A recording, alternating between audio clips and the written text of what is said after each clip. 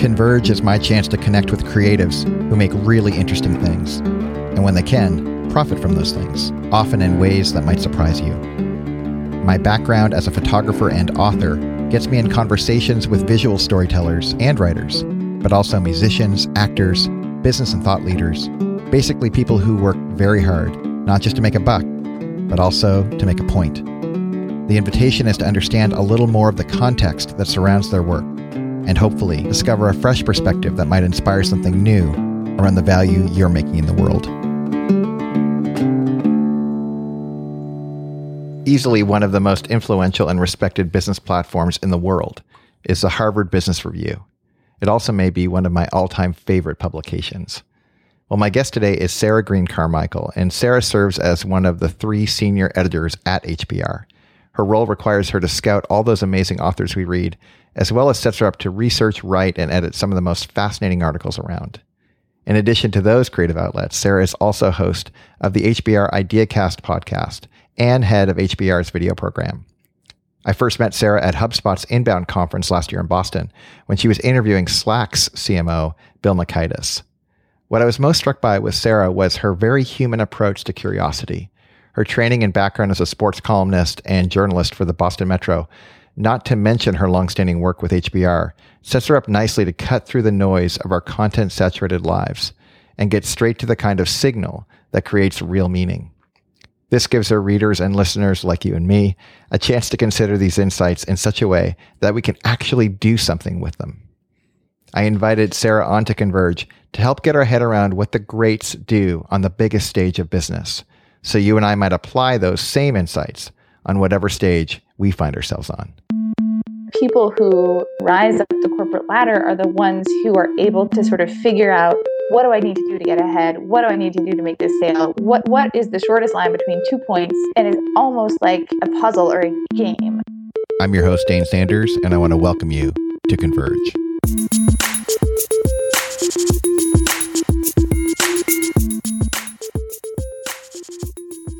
Sarah Green Carmichael, welcome to Converge. Thank you so much for having me. You are a journalist. You write for a senior editor for Harvard Business Review, and you're a host at IdeaCast, as you know. And the audience that we have here are folks that they're not in that space of big business, and yet often they'll be inspired and read, the in-depth kind of research stuff that you guys do, and they're intrigued. They'll read other publications as well. But oftentimes, independent creatives, they feel like a little bit a step away, like they're not quite in the corporate culture, or they're just trying to work out everything on their own. And one of the things I really appreciate about you is you write and interview and kind of care a lot about things like people working too hard, or what it's like to approach work, any kind of work around business, by gender, especially for women. And I also love the kind of how you focus so much of your writing on very practical things, like the daily routines of an individual who's in business and how they can maximize that, or how to listen better, these kinds of tactical efforts. And that's the stuff in particular that I think our listeners care a lot about. And I'm wondering, first of all, given your past and how you got to where you're at, could you share a little bit about that journey and why you care about these more mundane things like work and routines? Well, I think in a strange way, I think we all probably feel like we're still little kids pretending to be adults. And I think that's true in business, even in big business. I think even very seasoned senior executives feel a little bit sometimes like they're playing dress up when they put that suit on. And I think, whether we're a sort of solopreneur or working at a small company, running our own agency, or we're a very successful CEO, I think we're all just people bumping into each other, sort of trying to do our best. And we're all trying to overcome those human foibles and challenges and basically earn a living and get to do the things we love to do. And for some of us, that's our work, but there's also, it's sort of more complicated than that. So that is really what drew me to do this work and to come and work for Harvard Business Review. I think for a long time, I thought I wanted to be a political journalist, and I did actually start out as a research assistant to Ellen Goodman, who for many years was a syndicated columnist out of Boston.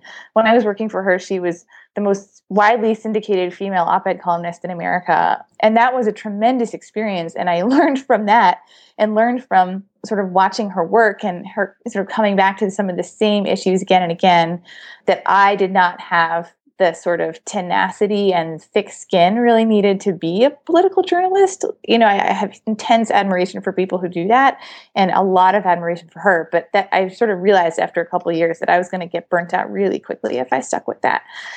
So I pivoted to sports journalism, which was always sort of a passion of mine. And then after sort of maybe 4 or 5 years of doing that, I became really interested in the way the team was put together, the clash of personalities, what the general manager was doing as he would construct this team. And that's ultimately what led me into management writing. It's funny that you call it management writing, because again, it strikes me as being human in business and working with others, which of course includes management. But and as you had a chance to do the work that you're doing, it strikes me too that you've had a chance to be exposed to some pretty amazing practitioners, like people who are just like top of game. And then in life, like all of us, we get to run into folks who aren't at the top of their game. And I'm wondering, when you think about the contrast of those two, the top tier A game folks that are just, at every stage of your career, you've had a chance to run up against them, in contrast with just everyday folks that are at a disadvantage. I'm guessing some of it is just talent or skill, but some of it is work, like they're practicing certain things. And I'm wondering if you could just comment a little bit on what you've noticed about super high performers and folks that, gosh, if they were tooled a little differently or reoriented their life a little bit, they would get a much better result, but they're not. They're making these kinds of perennial rookie mistakes. So I think that's a really interesting question. And I think it might be easier to almost think about it in terms of like a school analogy. So when you were a student, I think when we're students, a lot of us conflate getting good grades with learning. And I think one way to approach that for some students is to separate them out and to realize that learning is one thing that you can do on your own schedule, on your own time, the topics you care about. And getting good grades is really about figuring out what the teacher wants and delivering it in the most efficient way possible. And I think the people who often rise up the corporate ladder are the ones who are able to do that, to sort of figure out, what do I need to do to get ahead? What do I need to do to make this sale? What is the shortest line between 2 points? Get to where I want to go. What are the criteria? How do I fill them? How do I show that I filled them? And it's almost like a puzzle or a game. And I think when you think about it that way, for me, I see those people almost separating that out from the sort of deeper, more meaningful stuff that's important to them. But it's like by playing the game, you give yourself the room to have the sort of, okay, this is my passion project. This is my really meaningful part of my job. And I make room for that by sort of playing this other game that maybe isn't quite as meaningful, but that's sort of ultimately how you get ahead. Do you have any kind of favorite examples of folks that where they've actually leveraged one particular skill in that game mode as opposed to just leveraging their intellect or kind of exposure to ideas? Yeah, well, I would say, there's a lot of examples from the arts, actually. For instance, some writers will say that they will write for a certain number of hours every day or write a certain number of words every day, and then they stop. So in a way, that's like kind of combining them. You're saying, I require this amount of output from myself, and that's sort of how I know I'm tracking against my goals. But then I stop. I don't make myself write, 14 hours a day. I write for 3 hours a day, or I write 2,000 words a day, or, I don't know, whatever Right. it is. Well, we had a past guest we had on was Buster Benson, who started this great little website called 750words.com. And it's a gamification of writing every day. And we've actually started this thing called Weave Writer, where we're helping folks who want to develop the habit of writing, where they're just kind of hitting some mark and they get badges and these kinds of things to encourage them to move in that direction. Is that what you're describing? Yeah, it's sort of like that, I guess. I would say, it's a little bit like just kind of a way of keeping track of what you're doing. Another thing would be maybe you always make sure that at the end of the day, you call it quits when you're on a roll, not when you're stuck. If you, pause your work when you're stuck, it's really hard to restart it again. Mm-hmm. If you tear yourself away when you're sort of on a roll, then the next time you come back to it, you'll be eager to get going. So it might be just as simple as that. Mm. Well, it's funny. You spend a lot of time around, obviously you're a journalist, you're a writer, but you also help a lot of other people write or tell their stories, not only their own personal stories, but their brand stories, especially top tier CEO types. And I'm wondering if you could talk a little bit about if someone is at home and they're wanting to leverage this habit and they're wanting to kind of lean in, what are some better and worse ways of telling your story? That's a really interesting question. I would say there's no right or wrong way to go about it, but there are a few things that I tell the authors I work with to sort of help them get going. So one is to start with what you want people to do differently after they've read your story or heard your story. So start from that point and then work backwards. Ideally, the reason we're sharing something is to, improve the world, improve someone else's reality, drive change, persuade someone. So start with that and then kind of work backwards and then figure out how you're going to get there. I would say a big thing to do is to realize that flaws are interesting, mistakes are interesting. It would be a very boring narrative if no one ever made any mistakes. If you think about like most novels, they're full of characters making mistakes, and that's why they're interesting. So even in business, the kind of writing I do, if I'm working with a CEO who's talking about how he turned his company around, for instance, I would want some texture in there about, well, first I tried this and it didn't work, but I learned from that to try this other thing, which did work. So some of that texture and character can be interesting. And then finally, I would say, think carefully about what the structure of the narrative, the structure of the story would be. You can kind of follow a simple beginning, middle, end structure. You can kind of start in the middle and then work backwards, sort of start in medias res, if fancy people would call it, the Latin term, and then go back to the beginning and explain. You can kind of zigzag between two different scenarios and build tension that way. But definitely think about the structure. Don't just sort of blurt it all out as it comes to you. Yeah. So when you think about folks, well, it's funny, again, back to our audience, there's folks that are at home going like, okay, that's interesting for people to tell their stories. But I think there's also a lot of independent creatives who don't take advantage of the opportunity to tell their story. They don't really see the advantage of being able to, in very precise, interesting ways, walk people through a narrative that connects with the audience. Talk a little bit about the importance of being able to both tell your story as a leader of a small business or any size business and being able to tell your brand story in a meaningful way. That's an interesting distinction. So I would say, no matter what kind of story it is, human beings love stories. Our brain loves stories. There's a lot of really interesting research out there that shows kind of what happens in the brain, the chemicals that are released at different parts of the narrative. So don't underestimate the power of story. Even a short, like 1 minute story can be really powerful. That's what a lot of Super Bowl commercials are, for instance. But I would say in terms of telling your personal story, you can try to connect it to the brand story.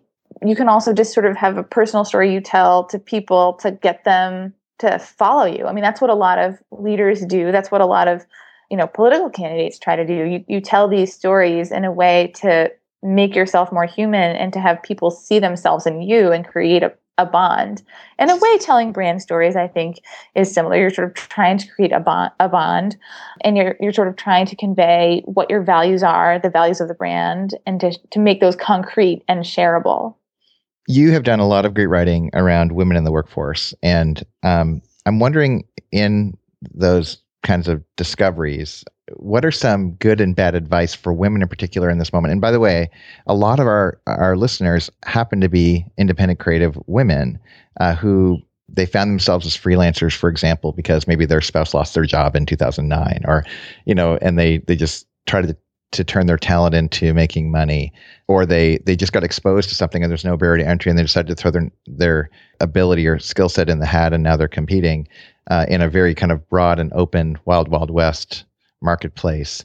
But I'm curious, where have you seen women in particular, especially ambitious women, do well for themselves, or where have they been tripped up where they just kind of, they didn't need to, but if they'd had this little insight, they would have had an easier way to go about things? So that's a tough question, because I think for me, it's not women who need to change. It's the world who needs to change. And when we talk about what women can do differently to sort of game the system or sort of win despite an unfair system, I always try to keep that in mind, because really it's about winning on an uneven playing field. And, Well, let me back up, because I think I framed the question poorly, because so I have 3 daughters, and one of the reasons why I'm asking the question is because my 3 daughters are going to be in the workplace at some point in the future, and I want them to both acknowledge the game that they're jumping into was kind of built by a bunch of men, at least initially, and now we live in a very different world. And there's smart ways to navigate kind of foreign territory that you didn't engineer, and not as smart ways. And that it's kind of more the spirit of that, because it seems like changing the whole system is a little overwhelming, but to navigate the system well, it seems like there's got to be better and worse practices. Right. I know. This is just my inner idealist and my inner realist sort of fighting with each other. I think basically, my most sort of cynical self is sort of like, okay, take the world as it is. If you were going to be really Machiavellian about it, what you would do is you would accept that you are supposed to conform to these feminine norms, and you would just do that, and you would kind of make it somehow work anyway. So when you had an idea, you would express it in sort of non-threatening language so it wouldn't offend the other people in the room. And when you negotiate and ask for more money, you would have to somehow do it in this kind of Sheryl Sandberg-esque judo way that she describes in Lean In, where she talks about how she sort of made it seem like it was a good idea for the company to give her more money on behalf of the company. I'm like, yes, that's a great advanced ninja move. I don't know if I could pull that off. But I think if you sort of going back to what I was saying in the very beginning, we're all humans sort of bumbling around in these organizations. And most people, I think, have good intentions. So I think to the extent possible in those individual one-on-one interactions, I would say, especially if I was talking to like women from the next generation coming up, like go for everything, do everything, say yes to every opportunity that you get. And you will have to probably work your butt off and work harder and be better than your male peers. But in the end, that will be recognized. I mean, there's a study that we published, I think back in 2009 by Herminia Ibarra from INSEAD, where she surveyed all these managers, and all the women were rated more highly on, I think it was like 9 out of 10 leadership competencies than the men. So like, it's not a question of are women competent or not. I think part of the reason that she showed women rating higher actually was evidence of bias. It was the women had to be better in order to get the promotion. And I think it's a tricky juggling act. It's about being sort of coming across as warm and likable and leading by consensus, while at the same time being very, very organized and just ruthless about how you spend your time and what you're prioritizing. It's funny. One of my former bosses, I used to work at a small liberal arts college where I taught, and my boss, she's this amazing powerhouse of a woman. She was also about 4.5 feet tall, Japanese. And the reason that's relevant is because, like, in every context she was in, she was always the smallest person. And she also didn't even have a terminal degree and was at this pretty advanced school, but she kept getting promoted to these levels. She was a VP at the time. And I asked her once, like, how did she find herself in this position without having a terminal degree, without having the stereotypical ways to get into the position that she's in?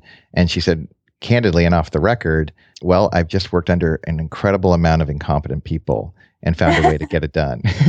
Yes. And I think there's something in there, like if people are up against, and I know there's listeners at home right now, whether they're in a company or trying to just navigate life in the marketplace as an owner, there's folks that are they're up against it, and it's harder for them. And they're really tempted, I think, to just kind of play the victim card consciously or unconsciously and say, it's just so hard.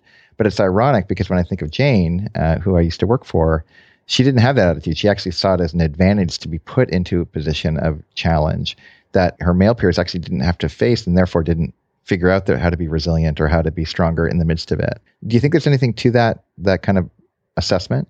In a way, I think it sounds like she's made the best of a bad situation. On the other hand, if I were thinking about like the world I would want for my kids, I wouldn't want them to be in that situation. Yeah. So it's just a tough call. I do think that, there is something. Well, you used to write in sports when teams had a tougher schedule than others. If they could get through run those gauntlets, weren't they at an advantage then over the teams that had a lighter schedule?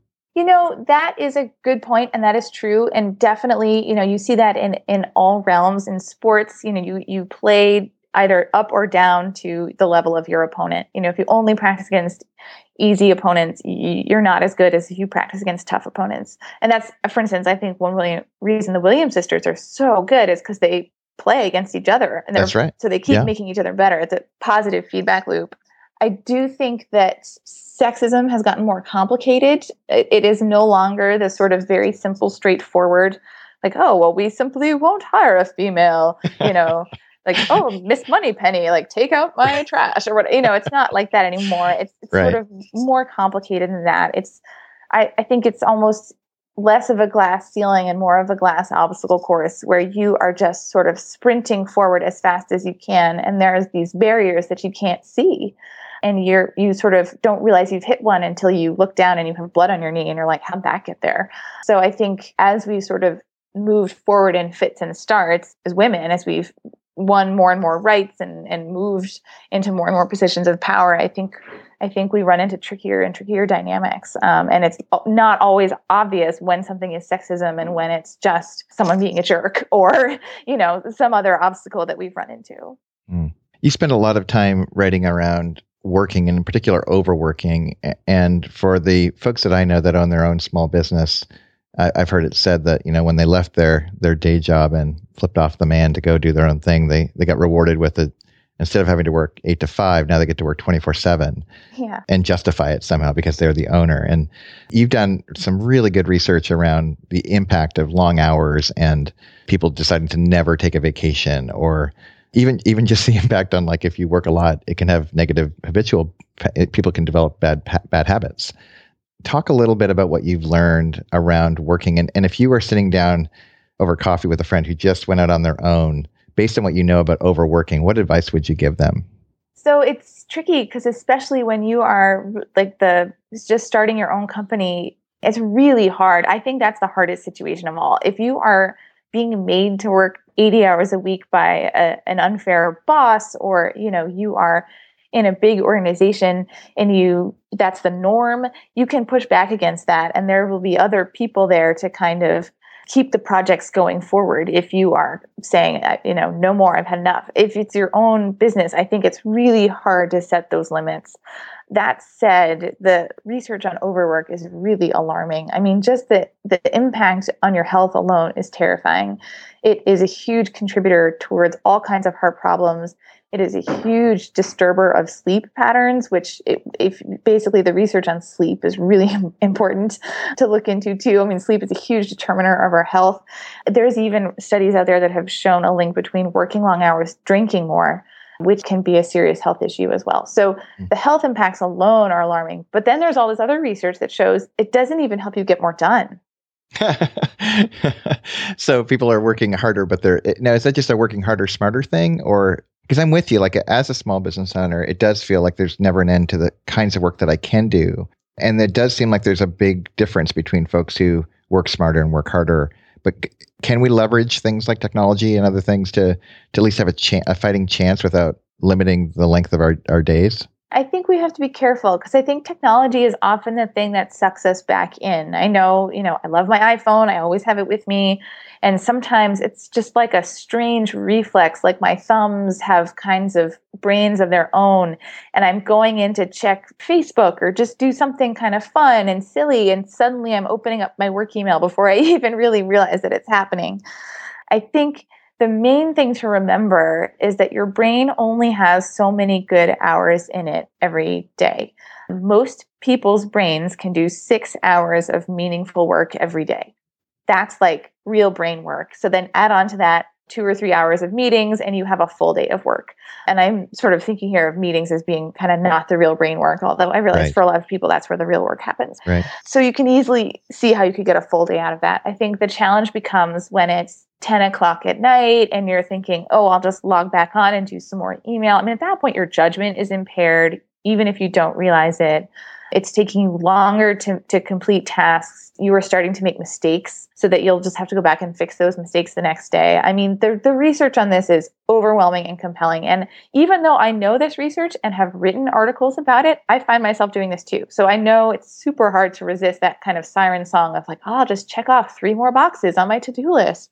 But it's really important to resist and set limits and put the phone down, put it in the other room and just walk away. Well, what I love about the way you're framing that is it's not just in a kind of popular culture, we need work-life balance and stuff. Like I resist that kind of default proverbial kind of push. But what I'm hearing you say, it's actually far more pragmatic, that we can be so much smarter with our time in terms of getting a return on those investments. And sometimes it's just better. If you just go to sleep another 30 minutes compared to doing 30 more minutes of really bad emails, the next day you're going to benefit from it.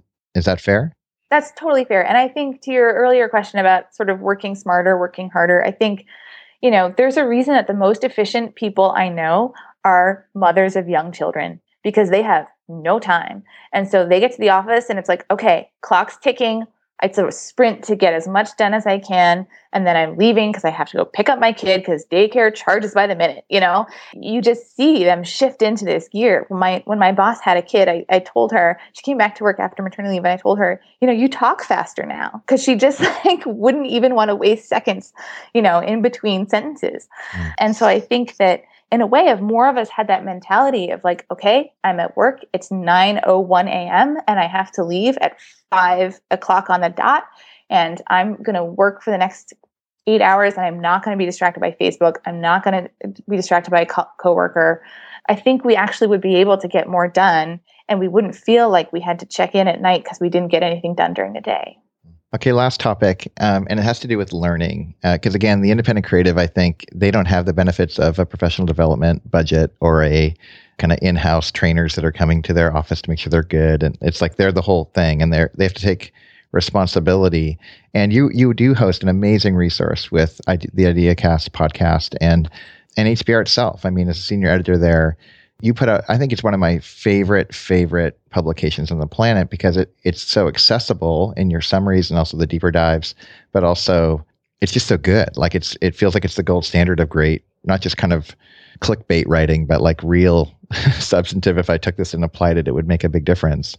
I'm wondering if you could talk a little bit about, and even if it's self-serving, because I really do think the things that you guys are creating are really best in show. And how can folks who are independent creatives take advantage of it? Because I think if I'm in a corporate culture and I can do a write-off, or I can have my budget cover a line item for subscription to HBR, that feels easy, a no-brainer. But for some folks, like that's a really big deal.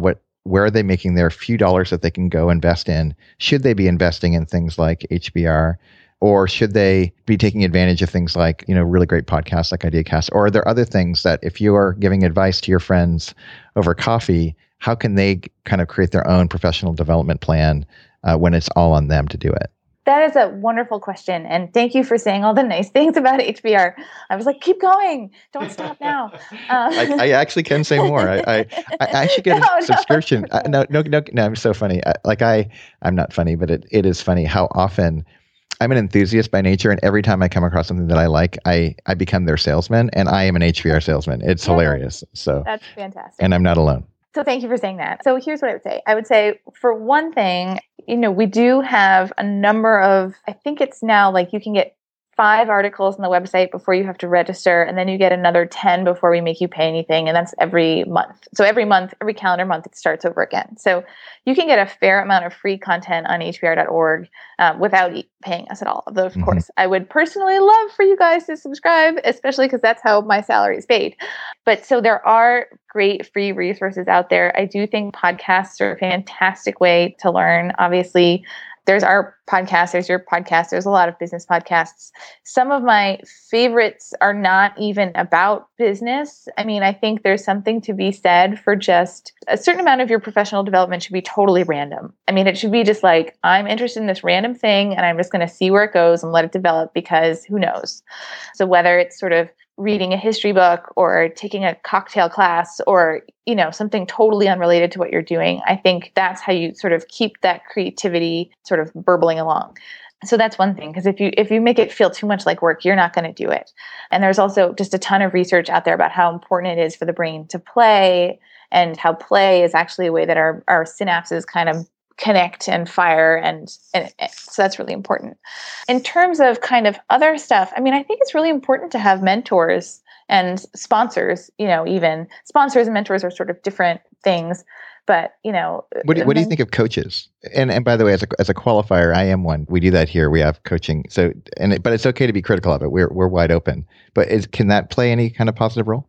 I think if you have the money for it, it can be a great experience. I do think, though, that if you're on a tight budget, I would probably not necessarily use that budget on a coach. So I say, like, depending on how much money you have, like, go do it, pay for it, yes. But if you're like talking about people on super tight budgets who aren't even sure if they can subscribe to a magazine, then I would say probably coaching is a little bit too much of a spend. By the way, as a side note, on the HBR site, I love that when I first was going on to check out free article thing, at first I thought it was, oh, you only get 5 or 10 or whatever it is for life. And I was in this mindset of like, oh, I got to pick this one. And gosh, if I pick the wrong one, what's going to mean? But it's every month, like it resets. And that's incredible. And I'm with you. I think that's a great way to test out how valuable it really will be for you and to give yourself 60 days of reading good articles and seeing how you apply them and to see if it makes sense. I would totally encourage folks at home to do that as a starting point. And I think you're right. I think they will find themselves subscribing quickly.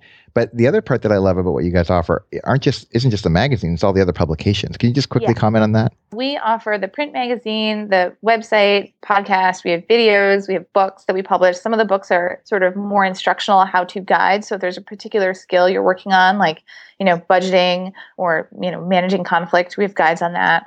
I will say one of the web features that I love the most is, and I use this myself, if you register with the website, you can follow particular topics. Like say you want to get better at decision making, or say you want to get better at marketing. You can say follow a topic and we will automatically populate your library with all the stuff on that topic. So the next time you sign in, it's all there. You don't have to worry that you missed something.